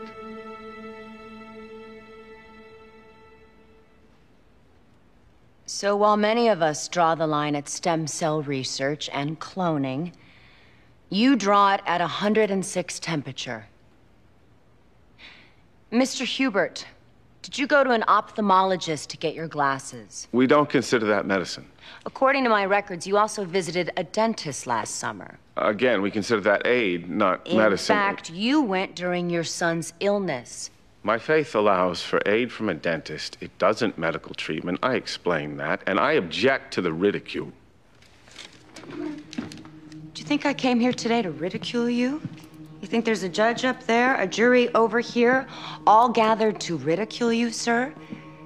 This is a murder trial, Mr. Hubert. A boy is dead. My boy. You say that as if you were his parent. I was his parent. And you think it's prejudice to hold parenting up to the standards of reasonableness. Because that's what this is about, Mr. Hubert. I don't care what God you believe in. You were vested with the care of a very sick 3-year-old little boy, and you let him die. I did not. Yes, you did. Objection! Withdrawn.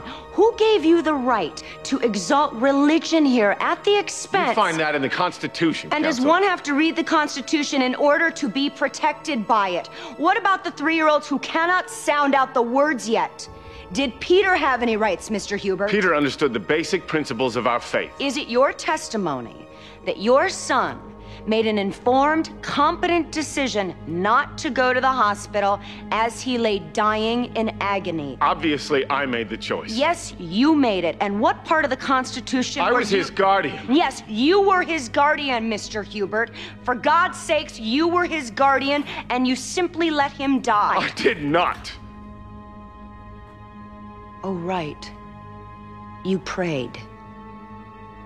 Here's a flash, Mr. Hubert. We all pray. Wow, folks. And I think like Helen's argument there is the whole thing, right? Yeah. It's about informed consent. It's about an informed decision. And that, we believe in religious freedom here, and I think that's important and that's great, but it is not universal. It is not without conditions, and especially it does not apply when you are making decisions for somebody else, right? My religious freedom does not extend to I'm making decisions for you, but also importantly for children. And that like you can't, regardless of what your religious beliefs are, you can't sexually abuse your children. Consent laws exist for a reason, and they extend beyond religious freedom. And like if the child turns 18 and decides I don't want medical treatment, that is their decision, and by all means go for it. But when you have an affirmative responsibility to care for your children beyond your own religious beliefs. If your religious beliefs were like, I don't want to feed my children, my religious beliefs, I want to keep them in the yard and not give them a bed. Tough shit. That it does not extend forever. 2 points. One, I think it's actually in this case, I think it's interesting that we are calling back to the Rebecca episode, because that's extrapolating that point out further, right? Now Rebecca, who was a Jehovah's Witness as a child, right, is now a grown adult, and the mother is making assumptions based on how the girl was raised. Much like myself, my mom to this day would tell you that I am a Catholic because I was baptized Catholic and she raised me Catholic. But the truth of the matter is I am not a Catholic, because I don't choose to subscribe to that religion, right? So the father, I'm sure he is very, has his convictions are strong, and he his clearly religion is believes strong. what he's saying, yeah. And that's all well and good, but I think to the point, how does the law come down on that? But past that, less factually based, or more factually based, or emotionally based. I don't know what I'm trying to say, but my point is, Helen not only laid out that legal case very well, but the way she said it, not with ridicule, but the way she set it up emotionally, and the way she planned her words are very effective to a jury, I think. I think that she was able to plot that case. I thought that was really masterfully done for Helen. Is what I'm it really. I thought she nailed it, and it's one of those rare cases where I personally am very much on Helen's side, not on our regular team's side. But I think you're comparing it to Rebecca's case. Really isolates the point that I'm trying to make, even though they don't reference, spoiler alert, Rebecca's whole situation never gets addressed in this episode. Correct. Which is weird. But when they were debating whether or not to give her the life-saving treatment, they were debating in court with her mother what Rebecca would have wanted, what Rebecca believed or didn't believe, because Rebecca is a fully informed, consenting adult, and her beliefs and should be respected, and her wishes should be respected, which I think they should. However, a child is not old enough, is not able to give informed consent. Therefore, you have to default on protecting the child, which I thought Helen really argued that very well and got to the heart of it. If that child were an adult and chose not to treat themselves, that is their choice and should be their choice. But you can't do that on behalf of an uninformed person. Let's talk about the unborn child now. Babies! I haven't seen any evidence that Mrs. Hubert is a dangerous person, other than Mr. Walsh's assumption that she's guilty of the charges for which she hasn't yet been convicted. The Commonwealth's petition is denied. Just like that? What do you want, a preamble? Could I be heard, Your Honor? Every day on my job, I battle civil rights activists who bemoan the erosion of the Fourth Amendment. Get off my lawn. Who fight for the murderer's right to counsel. You know who I'm talking about. All those liberal pufferfish who are protesting the death penalty while they cling to a woman's right to have an abortion like it's an inalienable American right, and I'm sick of it. Who the hell is sticking up for this unborn person? He's 8 months old. He's viable. And yet we say he doesn't exist for the purpose of being protected because he hasn't passed through the Great Vaginal Gateway like it's the Holland Tunnel. Where in God's name are all the pro-lifers today sticking up for this little life?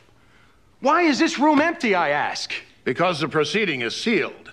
Anything else? We fight for the rights of the accused, the right to abort, the right to exercise religion and free speech, but we don't fight for human life?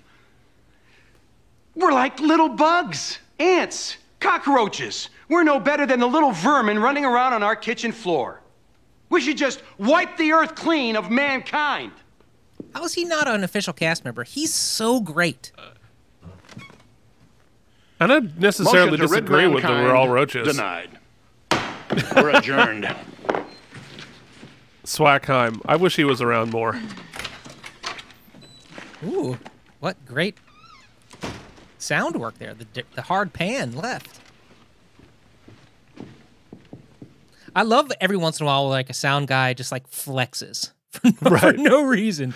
It's like it's like a door shutting. It's very subtly panned the whole episode, but then now we're just like, no, we're gonna do this 3D spatial audio for this one shot.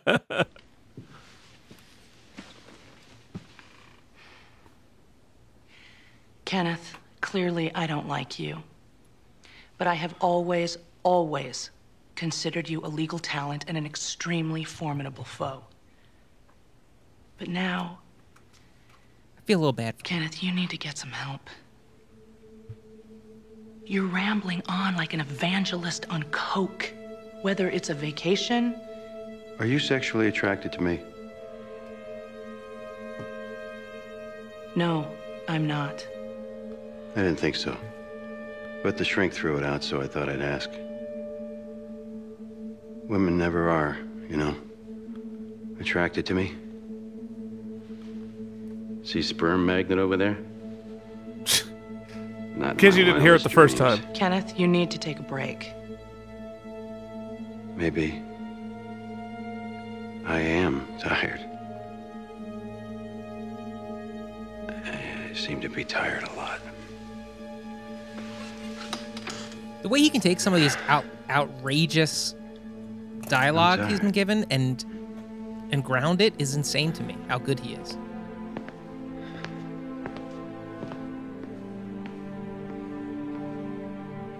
He ended up being a terrific character too.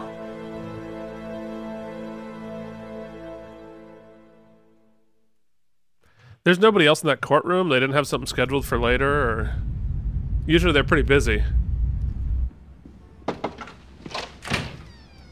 All set? Bobby, I want to start my own practice. Boom! Well done, Mike. Excuse me? I can rent this office, take little cases. Lindsay. I'm not ready to just jump back in, Bobby. I don't know when I will be. And this is a way for me to take baby steps. Start a new practice in this room? I can... You know, with all the millions of dollars I've made for us? Take little collection cases, contract disputes, fight parking tickets. I can even be my own secretary. I can use your library. Lucy can help me with pleadings from time to time. I like the quiet here.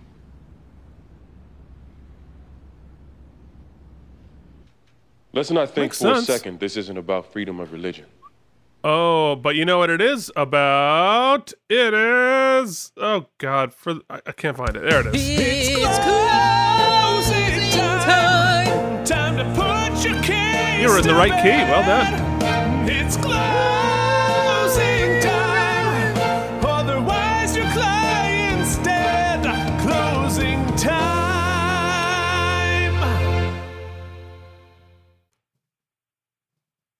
Eugene. There's not even a suggestion that Roland and Wendy Hubert didn't believe prayer was capable of healing their son. It had in the past. It had cured Peter in the past, and they believed it would do so here. They are on trial because the prosecution considers that belief, that religious belief, to be unreasonable. And you know what? So do I. My kid, he goes to the hospital, but that's me, my right. Mr. and Mrs. Hubert have their rights. Problem is, they picked the wrong time in the world to exercise them. See, the American people have no tolerance right now for somebody dying in the name of a god from an unpopular religion. And that's exactly why this case Children is dying important. unnecessarily. But not just to the Huberts, to all of us. This was a heavy wheelbarrow to push. Every for the legal firm scholar today. across this country today is united in one common sentiment. We are one terrorist attack away from kissing the Constitution goodbye. Now, this case isn't about terrorism. Of course not. But it is one affected by it. Because our civil rights, including and especially freedom of religion, are becoming endangered species. This trial would have never happened before September 11th. Never. They can't even show how medical help would have saved Peter Hubert. He caught a deadly virus that is fatal much of the time, medical care or not. How? That's a stretch. Bringing 9/11 somehow has something to Can do you with it. charge a couple with murder for not calling a doctor? Well, everything when was the strong 9/11 at that point. possibility is calling that doctor would have made no difference. They have no case. But here we are, just the same. Why? Because the public is angry. Somebody died, seemingly for somebody else's God, and we sure as hell don't go for that, do we? Don't you dare think this isn't a referendum on Christian Science. Don't you dare believe freedom of religion isn't in play here. These people aren't murderers. They're loving parents. Even the prosecution's own witness told you that. And Mr. Hubert's testimony about the medical perversities such as transplants, stem cell research, cloning, it's all true. Doctors playing God. Well, as human beings, we all implore, let God be God. Well, that's what Wendy and Roland were trying to do here. They were attempting to save their child by letting God be God. I'm usually all for a Eugene close, but I mean, I guess they don't have much else to go with. It's got nothing. If they succeed in making this about freedom of religion, they win. Because we're all for the First Amendment, aren't we?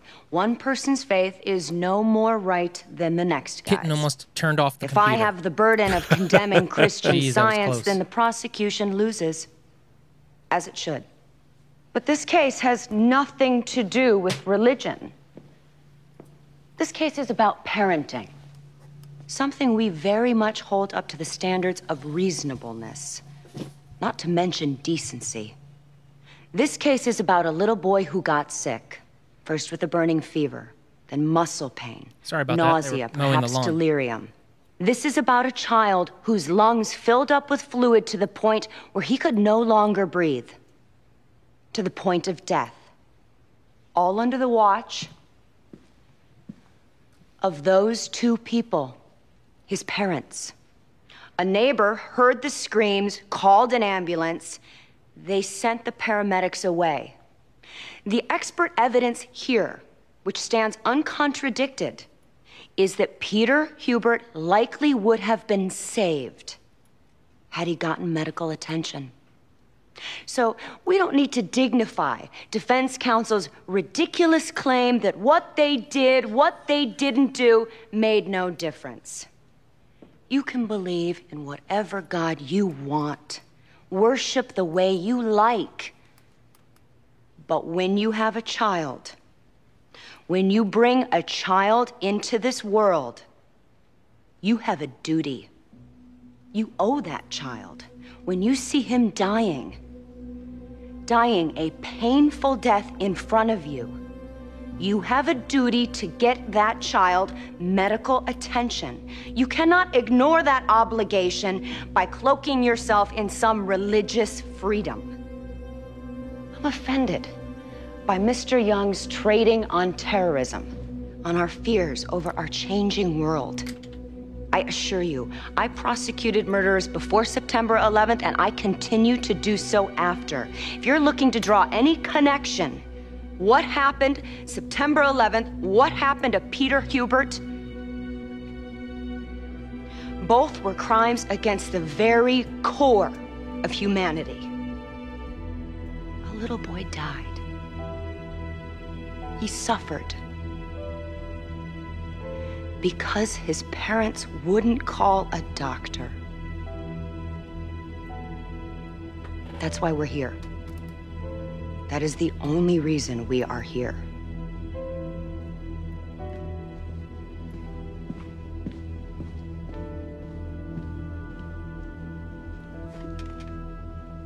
So weird to be on Helen's side. So now we wait. They'll deliberate till 5 o'clock. If they haven't reached a verdict, they'll suspend till tomorrow. Oh. Wendy? Oh. Chekhov's contractions are going off. Now? Y'all should have Not this pleaded, second, man. But today. Okay. Judge Maybe we should get Kittleson the wouldn't let him. paramedics. Is that okay? Yeah, to take her home, yes. We have a midwife. I'll call her. She can meet us there. Oh.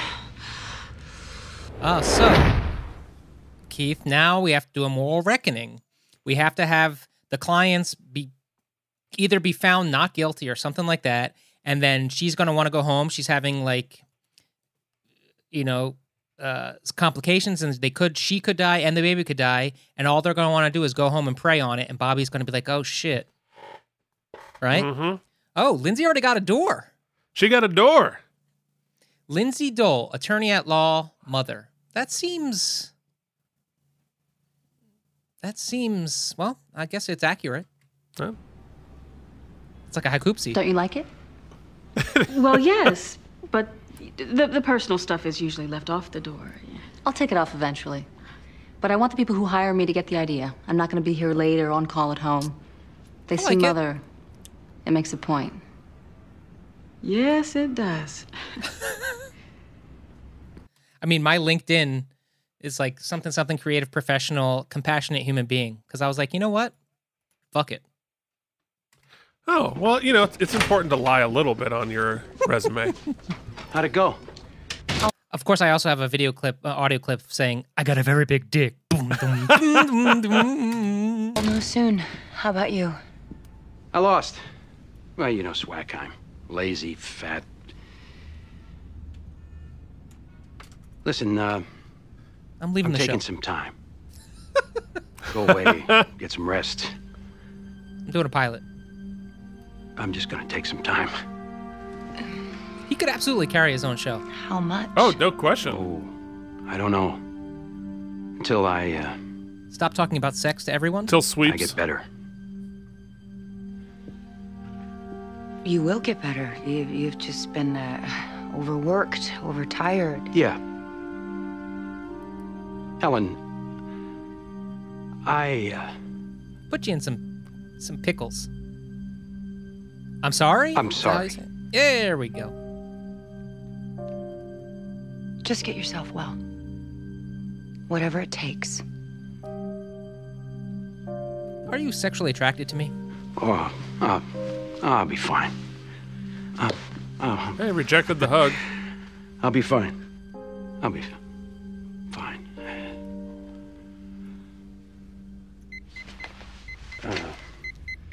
Well, verdict is still out on me, but yours just came in. There's only a few more minutes left in the episode. We have to.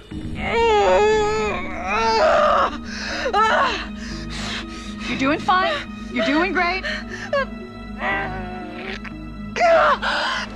Can they read the verdict without them present? They'll have to. I feel like Eugene would know that.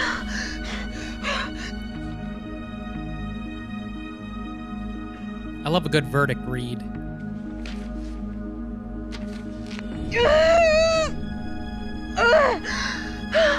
We're obviously intercutting back and forth. Has the She's jury not reached giving a birth unanimous in the verdict? courtroom. We have, Your Honor. Almost. Keep going. There's a couple more, honey.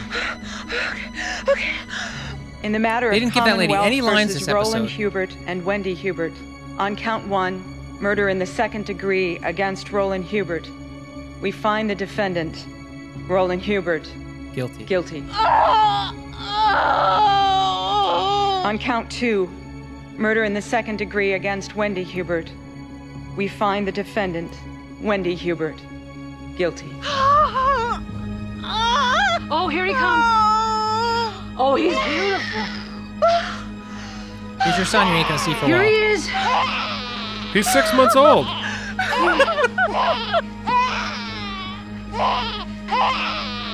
Arrest warrants are issued for Mr. and Mrs. Hubert. Your Honor, can we be allowed to surrender them? I'm sorry. Post-conviction, I can't give you that courtesy. Members of the jury, thank you for your service. Are they going This to dramatically matter break is into their house adjourned. now? Give me a 15-minute. Ray's going to go in with a shotgun. Okay. Knock down the door. She had a boy. Let's go. He just get a text message? No, it's a beeper that just says. They'll take Wendy to a medical facility. By Baby law, boy. they have to at least for a day. By B, I mean upside down 6. What about my son? Social services is on their way. They take custody initially till we figure things out. Why can't he come with us? I'll make sure he's okay, Wendy. To Don't prison? you worry. Let's go.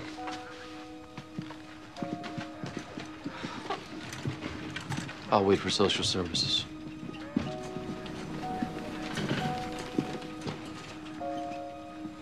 It's good that they have a giant door. What really happens? He goes into foster homes? No, we put him on the stoop of a church and hope for the best. He's beautiful, isn't he? Yes. Would you like to hold him? Sure. That's awkward. He's yours. This scene is Congratulations. amazing because there's a baby in it. It's super baby. Helen's got a baby. need to The clean midwife up. I'll got just a be a baby. second.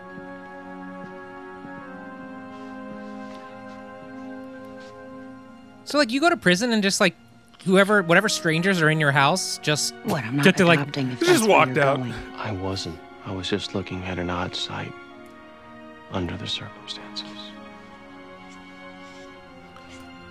He's not wrong about that. He is beautiful.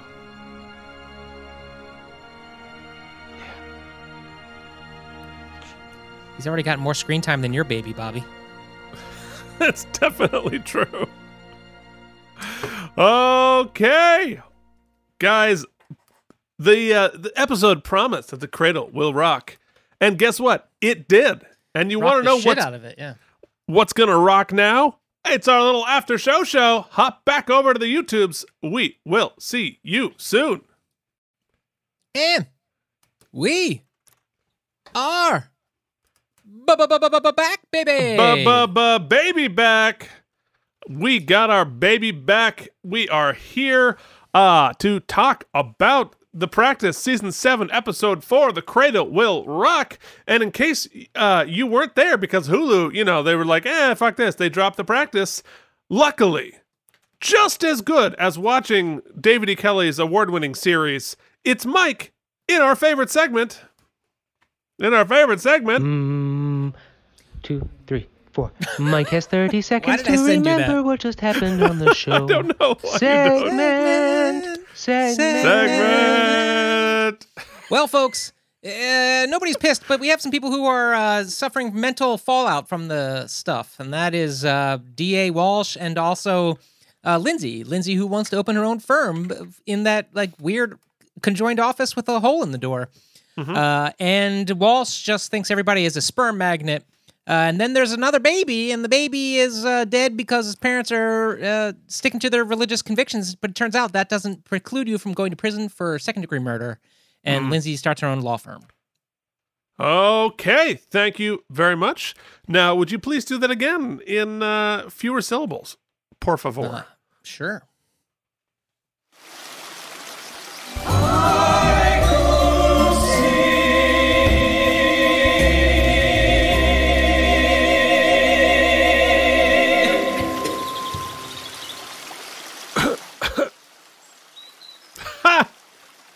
A baby is dead.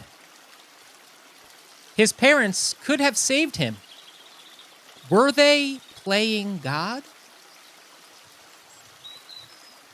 Yeah, nice cutout.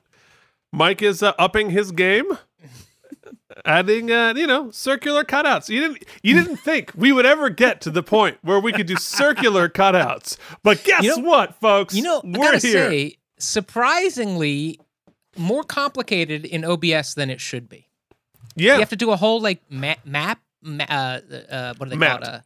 A mat, like a sharpening mat, and then you have to do a whole thing, and you have to create a whole PNG for it. It's pretty dumb, but that's you what just didn't do it in Photoshop. You could, but I'm not trying to create an overlay. I'm trying to put a mat onto a active video, so it's a little bit more all right, blah blah. Very interesting, but not as interesting as our after show awards show. We love to call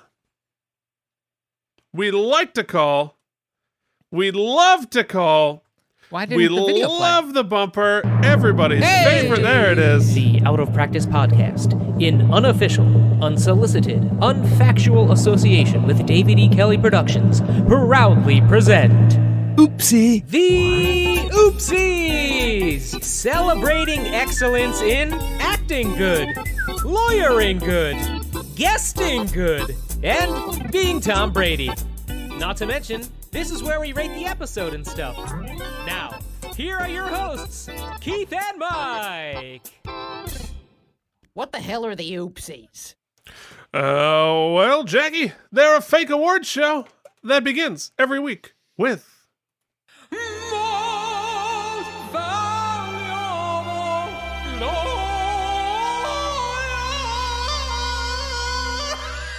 Really, it's really good. And to think down as you're going up. Just think down.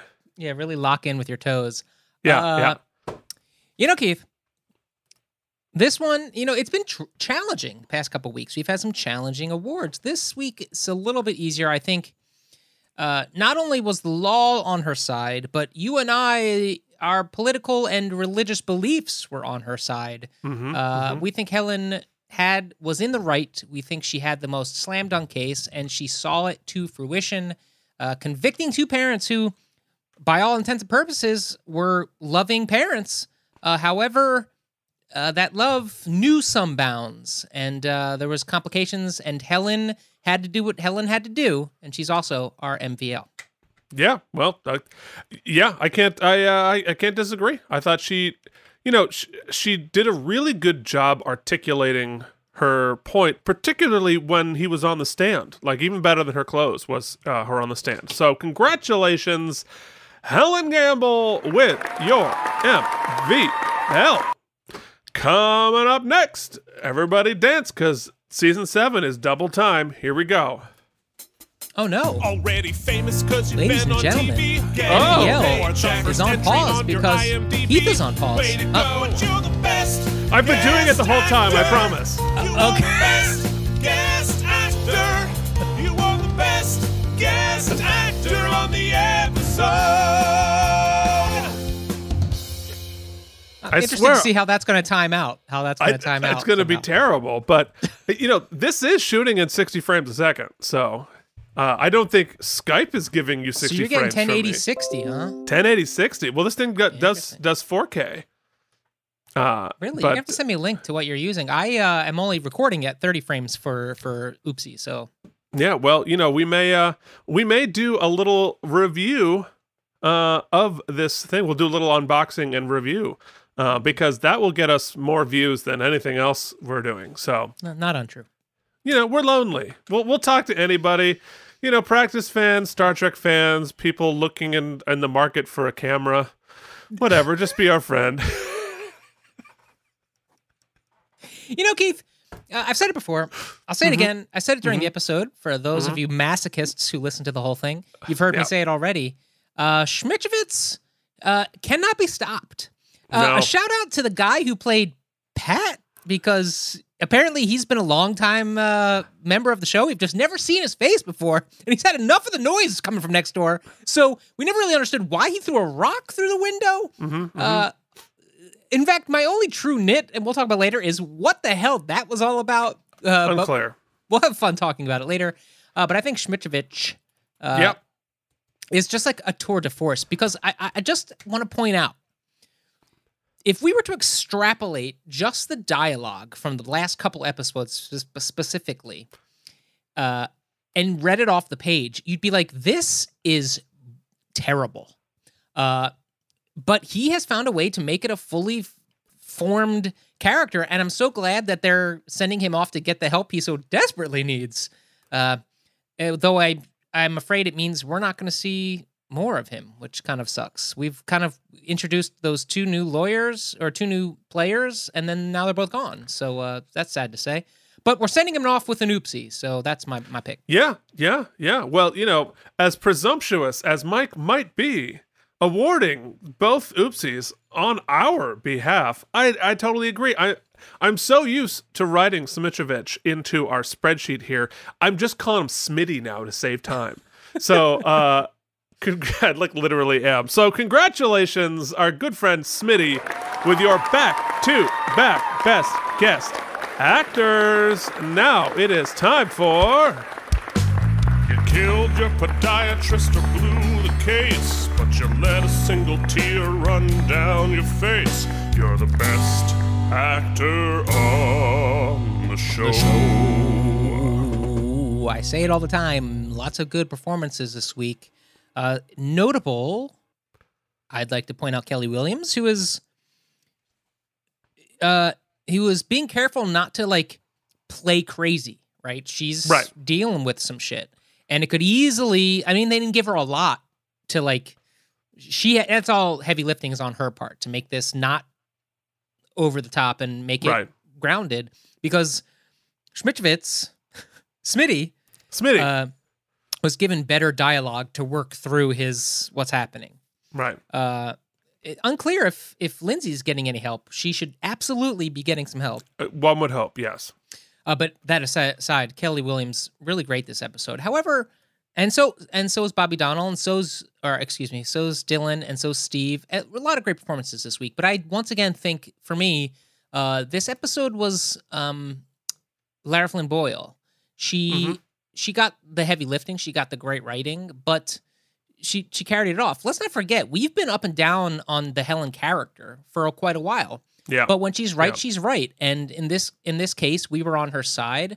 I don't think that skewed my thinking. I think she just that courtroom scene, her clothes and her cross-examination of the father really solidified it for me. I think she's the best actor on the episode.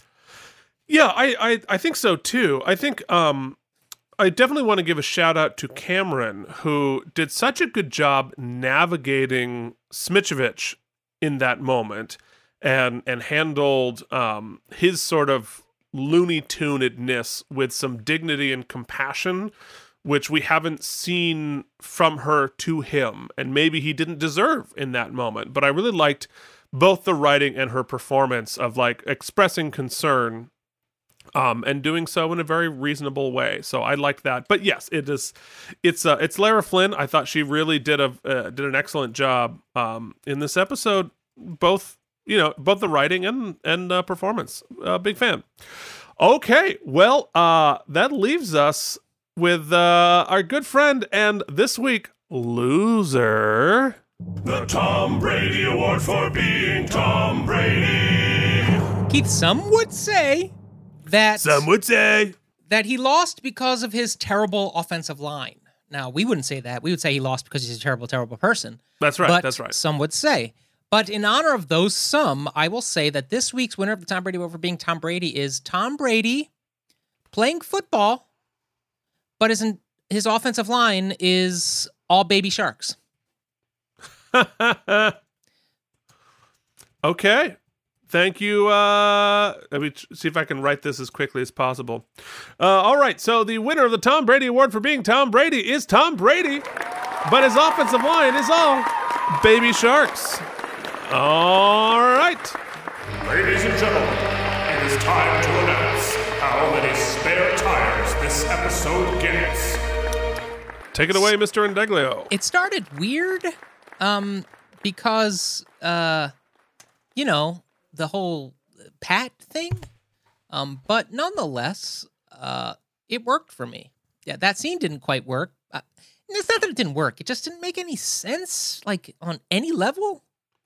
And it really is messing with me. But that aside, I love the case. I actually think, once again, when they did a rehash of a sort of the religious exemption case, they did it better this time.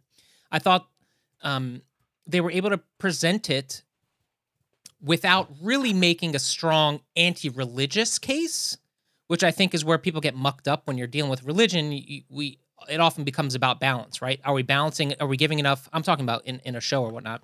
Are we balancing enough of the respect for the religion versus, and what I think Helen did and what the writing did in this episode is it made it about the merits, right? Rather than it's not that we're saying they're bad people or that their religion has killed this baby. It's that what you pointed out so eloquently during the episode is that it's about your responsibility as a parent.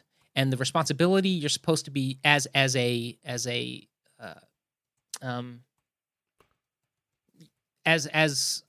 caretaker for this person with rights, right? And what deference do we give to their rights?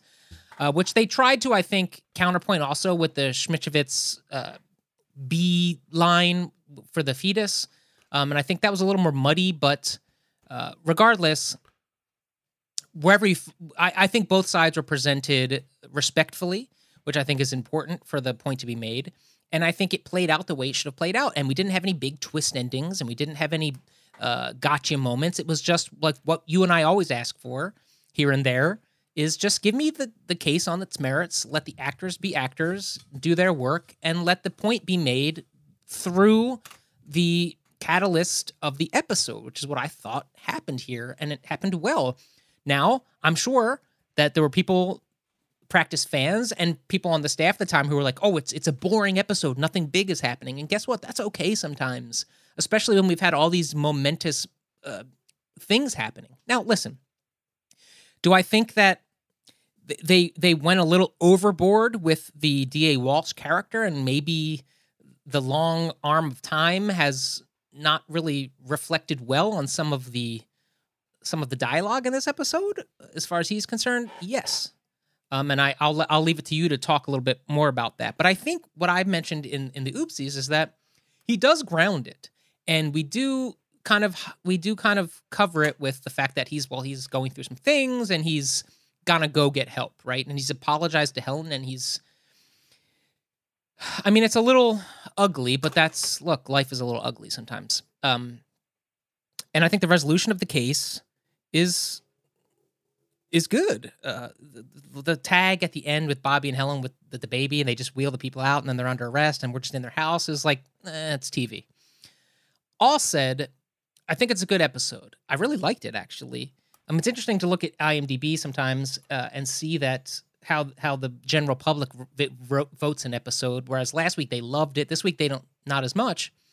And the Lindsay fallout, I think that's great. I think it's what Lindsay needs, and I think it's a good healing place for the character that she deserves, right?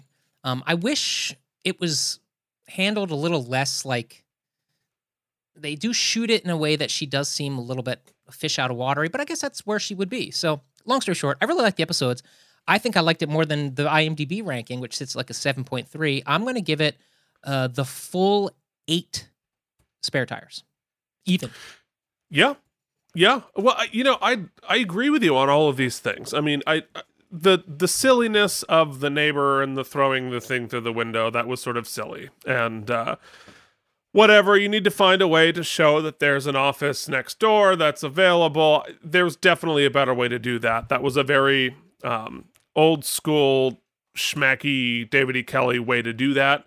Whatever. It wasn't important. That's not what the episode was about. It was just sort of a device. But this episode really hits all the things that I really like about The Practice. And that is when they get into a thorny issue, a topical issue, a controversial issue, articulate both sides as well as you can, and then, and then tell the story there and really get into it, and don't speak down to your audience. Let it be the story, and let the debate about it stand on its own. Let it be enough. Let it be enough that this is a thorny, complicated issue that people feel strongly about. I really liked that, and it got me thinking, which is what I want. I want to like walk away from it like, how would I articulate my position on that? And part of that is like, it's my job as a podcaster, but in general, to really start thinking about that job. Yes. But it's certainly, I thought it articulated well that we are in a continuing debate in this country about the nature of freedom and the nature of our rights, and balancing, talk about the Constitution, talk about the Bill of Rights as an evolving document, as something that is continually changing and growing, and it's not absolute and never has been. Certainly within our country, people were free unless you were slaves, right? Because we dealt with that, and people then weren't treated equally. And then even the rights that we hold dear, freedom of speech, right? It's not absolute. There are limitations because your personal freedom impacts the greater freedom. So my personal freedom to yell fire in a crowded theater impacts other people's freedom to not die in a stampede. So there's always been a debate, and always will be a debate of how personal freedom and the larger picture freedom interact, and where we should draw those lines. And I talked about it before, that when you are responsible for another human being, be it a child or be it somebody who is unable to make informed decisions, your freedoms affect their freedoms, and their freedoms also are impacted and are just as valuable as yours. And how do we adjudicate that? Well, that's why we have a governing system. That's why we have a court system. And I really liked that. I thought that was really well articulated. So, and the Simitrovich thing, like it was pretty all over the place, pretty scene chewy, but I thought it was earned because we've seen him get here for a while, and him sort of losing his filter. I get it, from a character standpoint why you'd get there. Also, based on what we've known about this character going in, I would imagine these would be his unfiltered thoughts. And from the standpoint of the show, even the outrageous things he was saying, the show wasn't saying that this was a reasonable, good thing to believe. The show called him on it every time. So it was a character decision, not the show saying that these are appropriate things. And I think that's really important when we look at the context of it. So all in all, yeah, I really liked this episode. And I'm beginning to feel like season 7, at least 4 episodes in, got a bit of a bum rap because the show was starting to flounder a little bit in the ratings. And, after season 6, which was kind of a mess, people were thinking like, oh, this thing's maybe a little bit off the rails. Well, season 7 so far feels pretty steadily back on the rails. So I'm glad about that. And I'm going to give this 8.37 spare tires. All right. So 8.73? 8.37. Okay. 8.37. So very, very good. All right. We have only one more thing to do before we roll the credits. Mike, talk to me about our Easter egg. You know what? I don't know. I love it when I have no clue. I'll take a shot in the dark. Is that like the founder of Christian Science or something? It sure as hell is. It is Mary Baker Eddy, who founded the Church of Christ Scientist in 1879. Oh, so, right. Well done, context cluing Mike.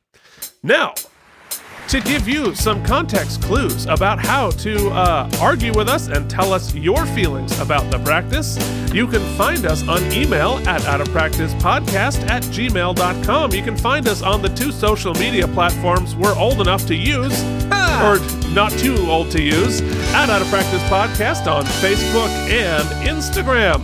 While you're on the internet, at this point, just to spite us, leave us a rating and review on Apple Podcasts or any other service of your choice. I'll be forced to update this picture here. No one's done it in about 15 years. But who does do stuff more frequently than that? Our wonderful founding sponsors, Jorge Novoa, Cloud Lover 69, Leanne Wrights, Jennifer Masanova, and Kari Kuhn. Did you know that you can get your name on that non-photoshopped list? All you have to do is click one of our 2 links in our show notes every week to leave us a one-time donation, help us buy the next episode, or a monthly contribution, or you can just tell a friend to listen to the Out of Practice podcast. We've been going strong, haven't missed a week for 7 seasons. Ladies and gentlemen, you know what you could do? Recycle your own episode, find your favorite little quip of mine at the end, and fire off some baby laser sounds. Baby laser sounds. Babies.